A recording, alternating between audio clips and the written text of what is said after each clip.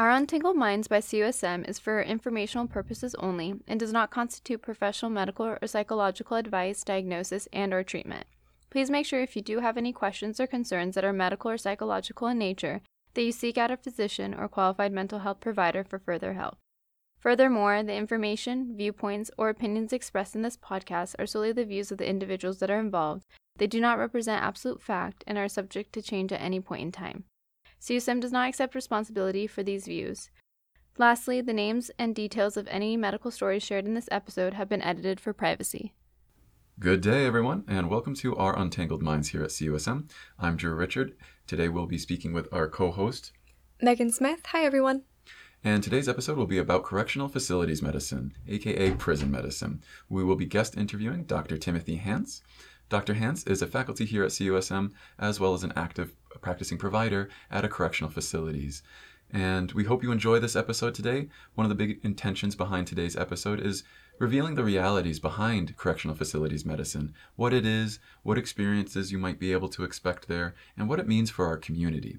So we hope you enjoy this episode, and if you have any other questions or interests in information like this, please feel free to check out the rest of our episodes at Our Untangled Minds at CUSM on Spotify and iTunes. Thank you all. So, how did you become introduced to correctional facilities or prison medicine? Well, I worked for Kaiser for 30 years, and when I retired from them in 2019, I started working for a company called KPG, which is a registry basically for doctors. And so as a registry, what they do is places that need a doctor, they contact them and they try to find a doctor who will work at whatever facility. So I originally started working up in Northern California, Kaiser. And I would go up there and work 3 days out of a couple weeks. So about 6 days a month I would work up there. And when COVID hit, they stopped seeing patients. They didn't need me to do phone visits anymore, so that job was terminated. But KBG had an opening at the California Correctional Institute in Tehachapi, which is a men's prison. It's about 2.5 hours from my house. And they said, we can offer you a job there.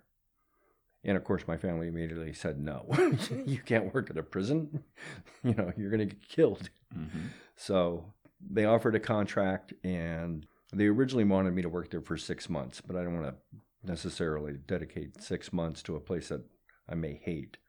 So I said, I'll start off with a 3-month contract, work there for 3 months, give it a try, and see how I like it. And so we signed the contract, and I started working at CCI. Awesome. So how long have you been working in prison medicine then? Started July 2020, I think it was. Yeah, so almost a year and a half. Well, going on 2 years, I guess, in 4 months? Yeah. Yeah, sooner than we'd think.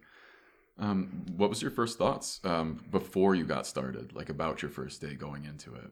So the prison system is divided into levels of felonies. So the more violent felons are put at a level 4. Okay, that's the highest level of felonies. Then there's level 3 felons, level 2 felons, level 1 felons. So they wanted to start me off at a level 1 felon yard. So these are not generally violent criminals. These are people who have either through good behavior have managed to lower, they use a point system on felonies, have managed to lower their points to get off of a high level yard, a level 4 yard, work their way down to a level 1 yard, or people who've committed nonviolent crimes, typically drug crimes, something like that got them into a state prison, got a state prison system. So I started working off there, so I felt pretty safe. And I wasn't too worried about that. So my introduction was through a very non-threatening kind of like intro working on a level 1 yard, if that makes sense. It does. Did you have to go through any safety training before you started at the prison? So typically, yes, you would.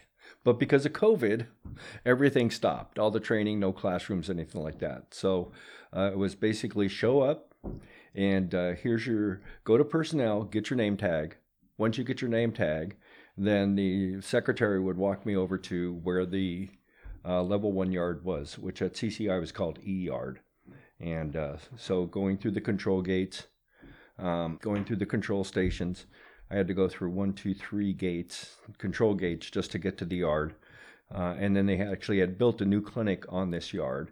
It's fairly large. There's probably 10 dorms. So for level 1 felons, they're housed in dorms. They're not housed in prison cells. So they have large dormitory bays with bunk beds.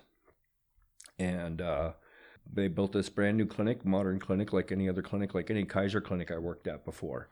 You know, exam tables the same, all the equipment on the wall the same, clinic assistants, you know, working up your patients for you the same, all that kind of stuff. So the safety training, which was the original question, was done OJT. So when I would make a mistake, they would yell at me. Wow. Goodness. So on that's a lot of kind of pressure on you on your first day. So did you feel safe your first few weeks at the facility? Yeah, I felt very safe, actually. Once I got into the environment and realized that, especially with level 1 felons, these are not dangerous people. They're going to be paroled relatively soon. They're going to be in prison, you know, not very long typically, so they don't want to do anything to mess that up. And anytime that you commit an infraction in the prison system, you get points added, and points mean more time, less privileges, maybe even taking a level 1 felon and now he's boosted to a level 3 yard, where he has even less privileges than he would on a level 1 yard, stuff like that. So these guys aren't looking to get in any trouble. So I felt very safe. So how did your first day go? It sounds like it was pretty hectic if you made mistakes, but for the most part, how was it? It was just like any other clinic day, to be honest with you, except the requests and the reasons for visit were a little bit different. Almost everybody in prison, especially the younger people, are very young, healthy people with no medical problems. So the requests are like, I want different shoes. Okay. I want to be put on a lower bunk. What? Yeah, I need you to switch me from a top bunk to a low bunk. Prescription lower bunk? Yeah, you need a prescription. You need a medical excuse to be on a lower bunk. So the request of those kind of complaints are kind of different. It's like, okay, I need to find out what's going on. Why am I getting these weird requests? Mm-hmm. That was rather interesting. Did you ever find an answer to that? Like, are you the right person for those questions to be transferred to a lower bunk? Yeah, generally to have a lower bunk assigned, you need some sort of medical problems. And they had a certain list of medical problems that would definitely qualify for a low bunk if you had any of those. Otherwise, doctors could make exceptions. Mm-hmm. So the prisoner would try to find those exceptions to get the low bunk. So apparently, if you have a low bunk, you get the storage space under the bunk for your stuff as well. So having the low bunk is you know, something that they're very desirable, especially in a dormitory, when otherwise you just have a locker. And so there's very limited stuff you can have. So how do you go about doing specialist appointments? They'll book the appointment, then they'll tell the prisoner the day before. Oh, okay. So they'll tell them the day before, and especially during COVID, then they'd have to be COVID tested before they could leave to make sure they were COVID negative. Then they'd have to be tested when they got back to make sure they're still COVID negative. And then they just started putting them in quarantine no matter what for 10 days after they've been off to a doctor's visit at a different facility, and then they'd come back. So they would tell them the day before. So I would stop looking at when their appointment is, and I would just say, yes, they did put in your appointment for the orthopedist. Yes, you're going to see him. I'm not sure when. Dr. Hantz, thank you so much for answering those questions. Extending on to a bit about your kind of experiences now after your first day, what was prison medicine like during COVID? So during COVID is when I started. It was one of the reasons that I felt very safe, is because we saw less patients because they didn't want to spread COVID, and before the vaccines came out. So, you know, as soon as I started in July, because COVID started that March. So COVID had already been pretty well spreading, so they were trying to limit visits to only really necessary visits. So I'd see maybe 5-6 patients a day at the most. And otherwise, everybody was pretty much kept in their dorms. They very much limited yard time for all the prisoners. And in fact, when they first went through a lockdown, on the upper yards where people are in cells, trying to keep everybody kind of quarantined down, it was so horrendous for those patients who were in those cells that they finally put a word out through one of the quote-unquote shot callers on the upper yards that guards were going to get hurt if they didn't take them off lockdown.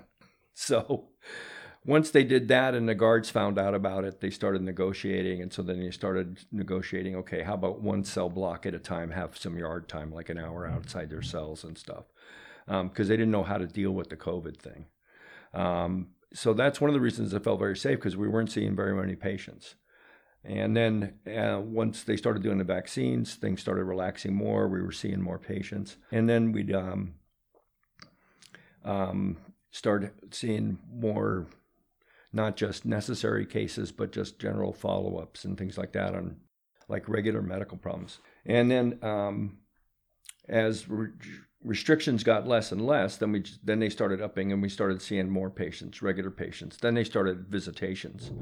Once they started visitations, family visitations for their prisoners, then I got a taste of what the prison life was like before COVID. And that was kind of surprising, because that wasn't such a safe environment as before. When everybody was locked down, everybody was pretty safe. There wasn't much going on. There wasn't any opportunities for the prisoners to fight or anything like that. But once the visitation started, more drugs started coming into the prison.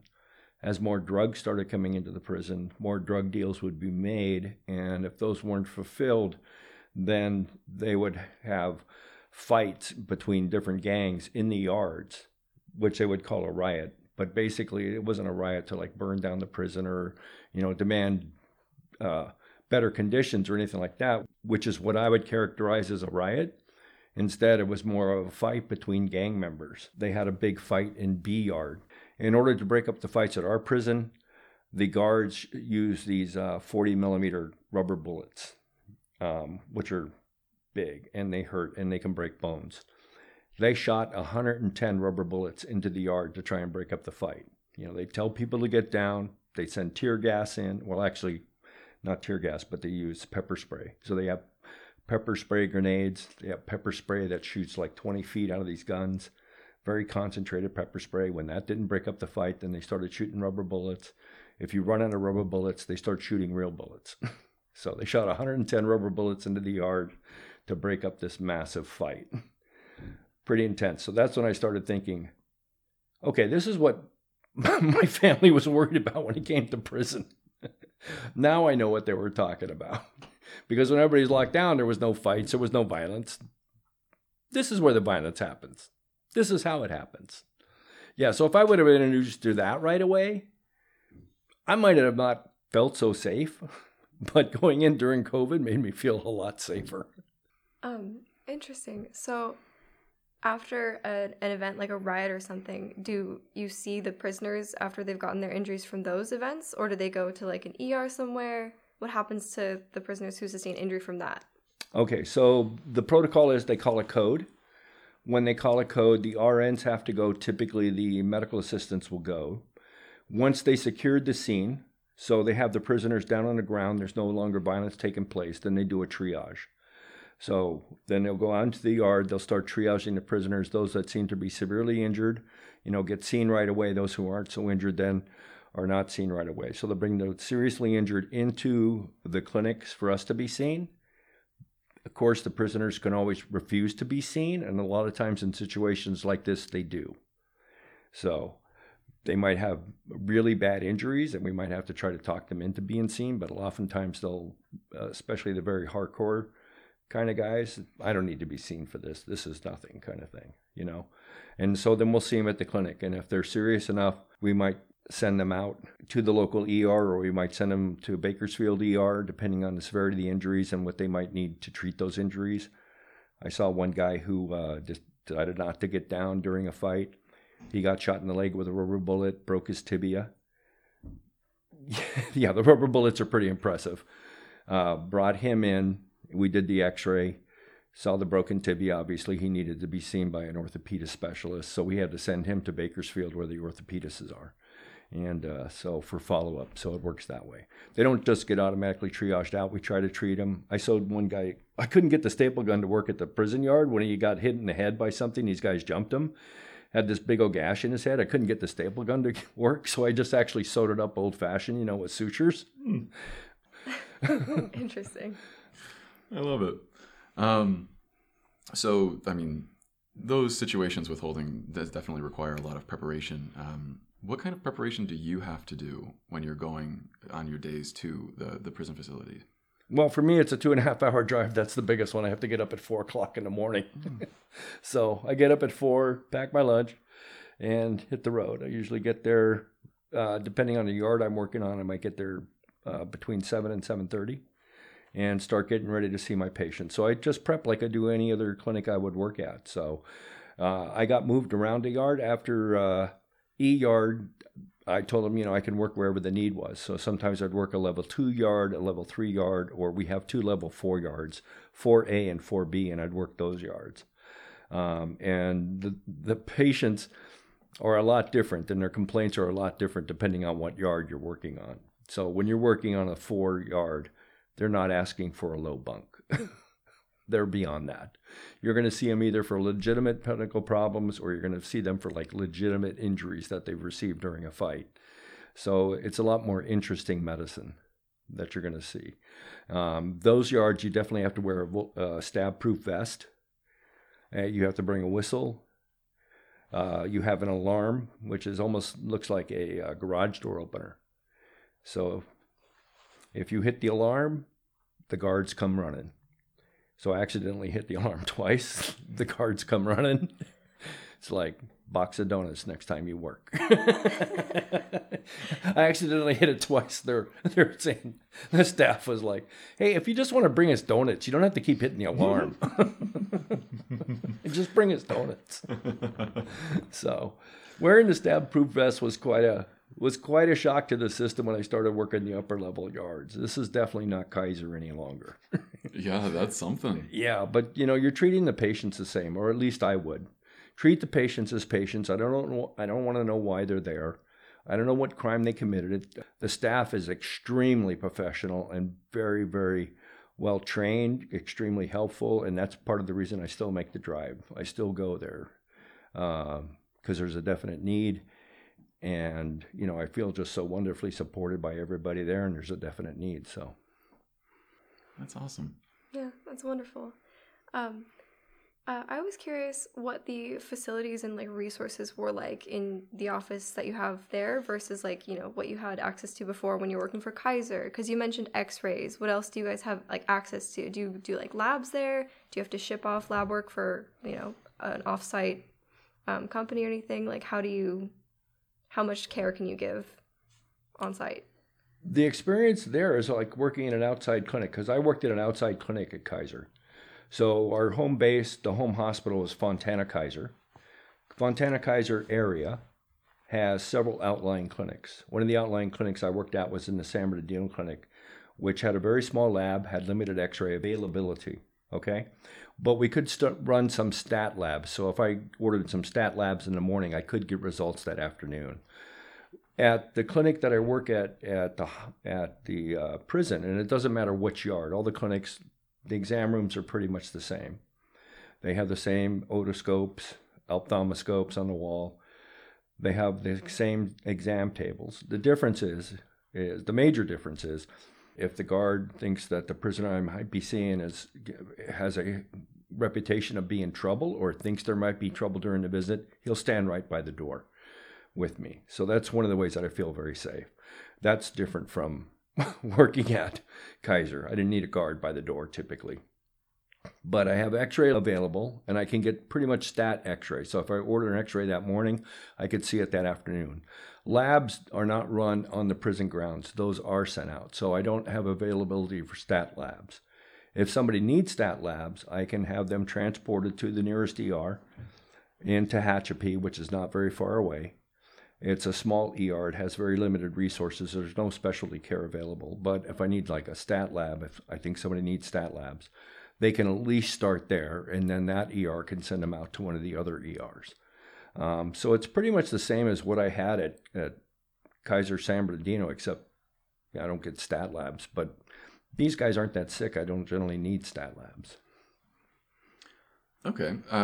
So that brings me to my next question then. So have you seen any high acuity cases before, very severely injured or severely ill patients? Yes. Severely injured. I think most people know in the prison system, rapists and child molesters are targets for the other prisoners. They have their standards, and those guys are outside the standards. So when people go to, I always wondered, how did they know what you did? Apparently, when you go to prison and when you go to your cell block or wherever you're going to go, you have your paperwork and it says why you're there. And the other prisoners will demand to see your paperwork. They want to know why you're there. If you don't show them that paperwork, they automatically assume you're there for either being a child molester or a rapist, and then you're a target. And they will beat you up. And in some cases, depending on what you did, they might even try to kill you. So I had seen several assaults. One guy had his arm severely broken. It was the second time he was beaten up. And he was beaten until he was unconscious. In the yard, when they finally broke up the fight, brought him into the clinic. He had a swan neck deformity of the forearm. It was so badly broken. Had head wounds, that sort of thing. So we transported him, of course, right away out of the facility. And of course, then he was moved to a different prison. So they try to separate those cases from the regular inmates, but they can't always do it. As far as severely ill, not so much. Most people with their chronic medical problems are pretty well managed, actually. And there's quite a few. We have diabetics, we have hypertensive, we have asthmas, those kind of regular diseases that any place else does. But not so much critically ill, other than people who got sick with COVID. Severe respiratory infections, severe pneumonias, and that sort of thing. Transferring them out. They would come back sometimes months later on oxygen because of, interstitial lung disease caused by their COVID pneumonias. So, yeah, you could see, pretty severe cases. So were all the severe COVID cases transferred out for treatment for the facilities to be used there? Yeah, they're all transferred to the local hospitals. Okay, that makes sense. Yeah. Yeah, when I first went there in July, in fact, only 60 of the staff had COVID. None of the inmates did. But the state of California transfers inmate patients pretty readily. I'm not sure what all the transfers are always about, but they seem to do that a lot. So they started transferring in COVID cases to our prison, which didn't have any at the time. And then it started spreading through our prison population. And so then when people would get sick with COVID pneumonias and that sort of thing, we'd have to transfer them out to hospitals. Otherwise, if they were diagnosed with COVID but had mild symptoms, we'd quarantine them. And then we'd isolate the people who were exposed and make sure they didn't develop any symptoms and that sort of thing. Otherwise, we'd have to put them in quarantine as well. So they tried to isolate and quarantine as best we could with the COVID cases that we had at our prison and try to control the spread that way. And I think they actually did pretty good. We didn't have too many people with COVID pneumonias, even though they're packed, into a dorm. And you'd think it would spread through like wildfire. They did pretty good at actually isolating, testing all the time. Prisoners could refuse testing, and a lot did once they realized, hey, if I test positive, I'm going to lose this housing unit. I'm going to have to go someplace else. So I'm going to quit testing. So then a lot of the prisoners would quit testing. When they started offering vaccinations, they could refuse vaccinations. The funny thing was, as the final stats turned out after we started doing all the vaccinations, the medical staff was the least likely to agree to get vaccinations. The custody staff was the second, and then the prisoners were the most likely to become vaccinated. So of all the people who didn't want vaccinations, the medical staff were the ones who had the highest rate of refusal. I am not sure why. I'm still not sure why, but I would ask some people because I was doing and monitoring vaccinations for the staff. And so when people refuse, okay, so why would you do that? And you get really bizarre reasons. That's surprising. Certainly ironic. Yeah. Thank you for sharing all that, Dr. Hantz. I wanted to know, have you ever granted a compassionate release for a prisoner? No, and I'm not allowed to, I don't think. I don't think I have any kind of that authority. Okay. Of course.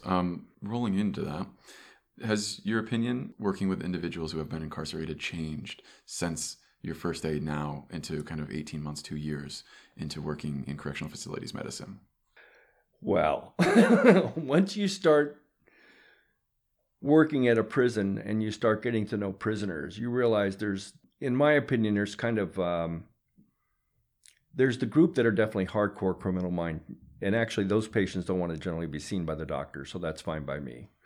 And those people are going to commit crimes in any environment, and they're still committing crimes and violence even in a prison system. I think there's just some people with that mindset, and if you're religious and you believe God hardening somebody's heart, I think that's somebody that might have a hardened heart, okay? Then there's people in prison who have made terrible choices and mistakes. So now my opinion's changed that I think there's some people in prison who've really just made some bad choices in their life, and I don't know that they're actual, they did a criminal act, but I don't know that they're actually a criminal, if you can see the difference. Yeah, I do understand what you're saying. I do think there's some people who are criminals and have that criminal mindset and will commit crimes no matter what the environment they're in. And I think there's other people that made bad choices. So it's changed a lot. All right. Thank you, Dr. Hantz, for answering those questions about what medicine was like in practicing in prison after your first day. We're going to ask you some more general questions kind of about what day-to-day stuff looks like, I guess, generally, like on a broader scale. So my first question for you is, what does the typical checkup look like? A typical checkup? Mm-hmm. Or like a typical appointment, I guess. Oh, well, that depends on what yard you're on. Mm-hmm. So if I'm doing a typical checkup, let's say on now D yard, which is the lower level felons, right now we're seeing a lot of new arrivals. So a lot of times it's like a check-in physical on very healthy people, young people without any other medical problems.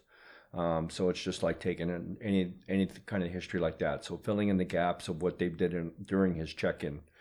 So if they didn't ask him what surgeries he's had, I'm going to fill in that part of the history, his family history, that sort of thing.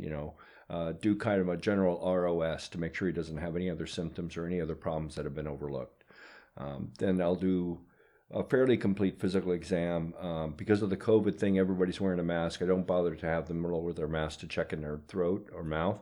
I do look in their ears. I'll check their neck, listen to their heart and lungs, press on their belly, in the general checkup kind of thing. And then I'll offer them routine labs. Give them the choice, do they want routine labs? Because they're offered free, so they can get them. So I see you have a family history of diabetes, but nobody's ever bothered doing any blood tests on you.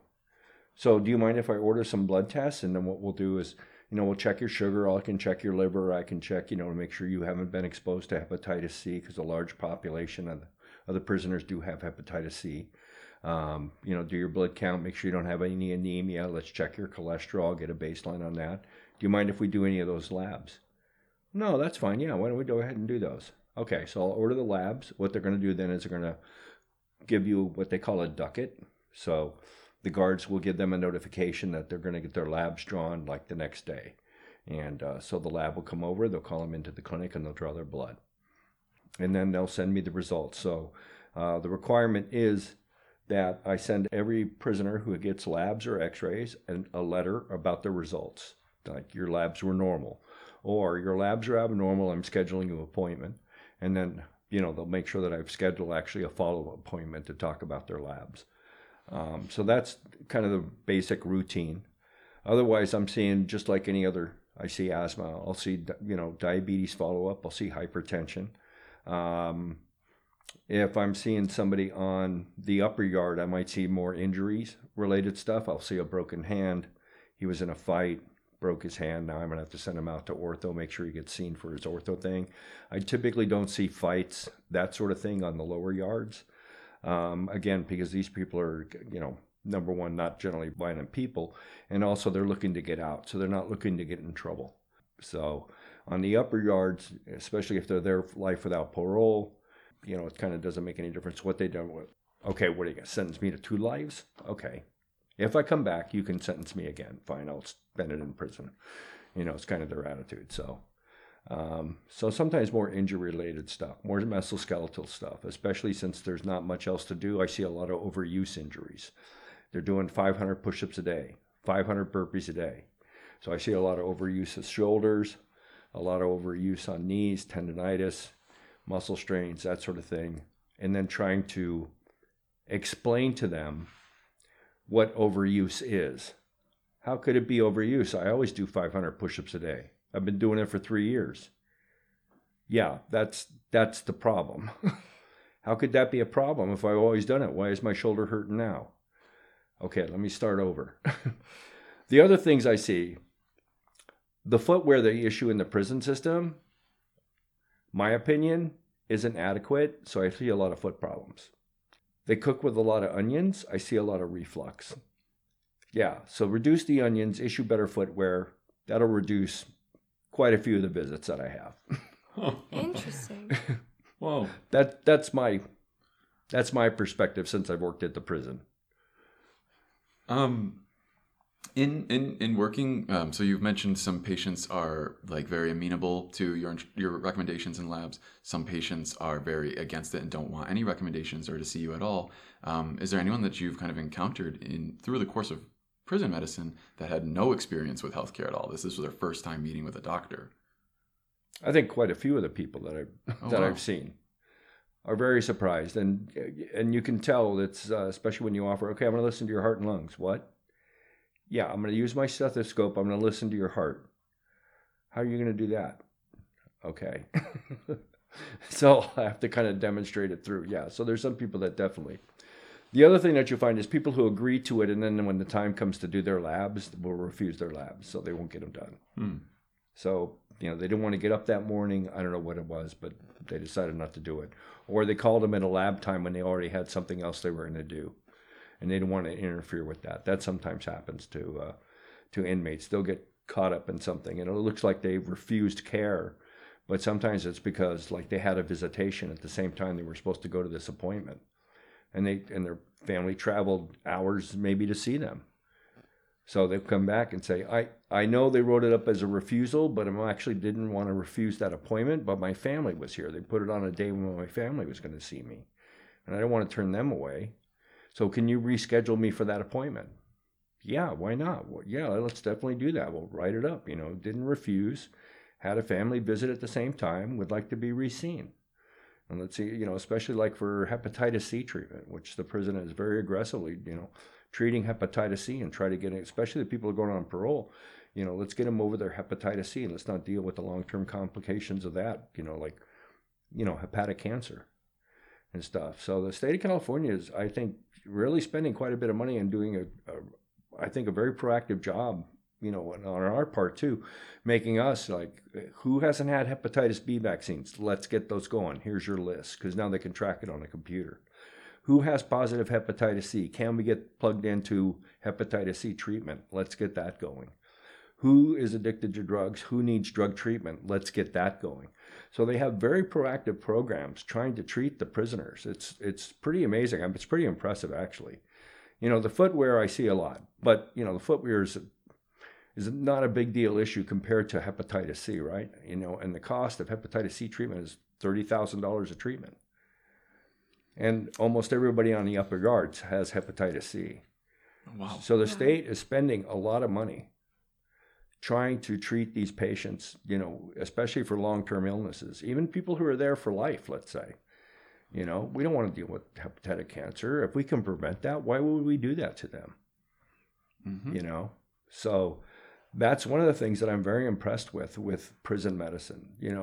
It's almost a spare no expense. Now, sometimes I also think that's because fear of litigation, possibly, but I also think there's people in Sacramento who want to do the right thing and take care of people. Interesting. So you've mentioned hepatitis C a couple times now being a big issue with the prison. Do you know what contributes to them having more, like a higher rate of hepatitis C infection? IV drug use and tattooing. Oh, they get IV drugs and tattoos like outside or inside prison? Like how do they? Oh, inside prison. There's amazing tattoo artists in prison. And there's some that are really terrible. You'll see some very terrible prison tattoos. And especially for the lifers, what you're going to see is a lot of tattoos because they have nothing else to do. So their face is tattooed, their heads are tattooed, their neck is certainly tattooed. And if they take off their shirt, wow, amazing. And then you'll see some incredible artwork tattoo. They have some amazing, incredibly artists. And artists who not just do tattoo, but there's also, I saw some paintings that a guy was doing on a yard that was buying art supplies. and was doing some amazing paintings, and he's looking to sell these on the outside. And really amazing paint. I mean, the guy's definitely truly an artist. It's really amazing stuff. So that, and then IV drug use, sharing needles, and using IV drugs. So on the subject kind of IV drug use, are there any other kind of like major drug scandals that you've heard of or kind of been aware of in the SoCal community that are kind of like stories passed around the kind of facilities? No, actually. What I was most impressed with was the lack of drugs in the prison before there was visitation. So as far as like guard staff bringing in drugs, I think that might be overblown, in the general, legends of prison and that sort of thing. I don't think I've seen a lot of press about it, but in movies, it looks like the guards are very involved in it. Prisoners don't have cash. They're not paying off guards with top ramen. And that's one of the common commodities that prisoners will pay since there's no more cigarettes. So you always imagine here's a carton of cigarettes, I need this or whatever. There's no more cigarettes in prison. And so they can't use cigarettes as the exchange. I don't know if it is top ramen. I know they buy that. But whatever it is they use for currency, I don't think it means much to a guard to bring in drugs. But since visitation, we've definitely seen more drug use. Interesting. All right, Dr. Hantz, thank you so much for your time today and all your answers. Before we conclude the podcast episode, is there anything you wanted to add for our listeners? Any stories, any advice, anything you want to add?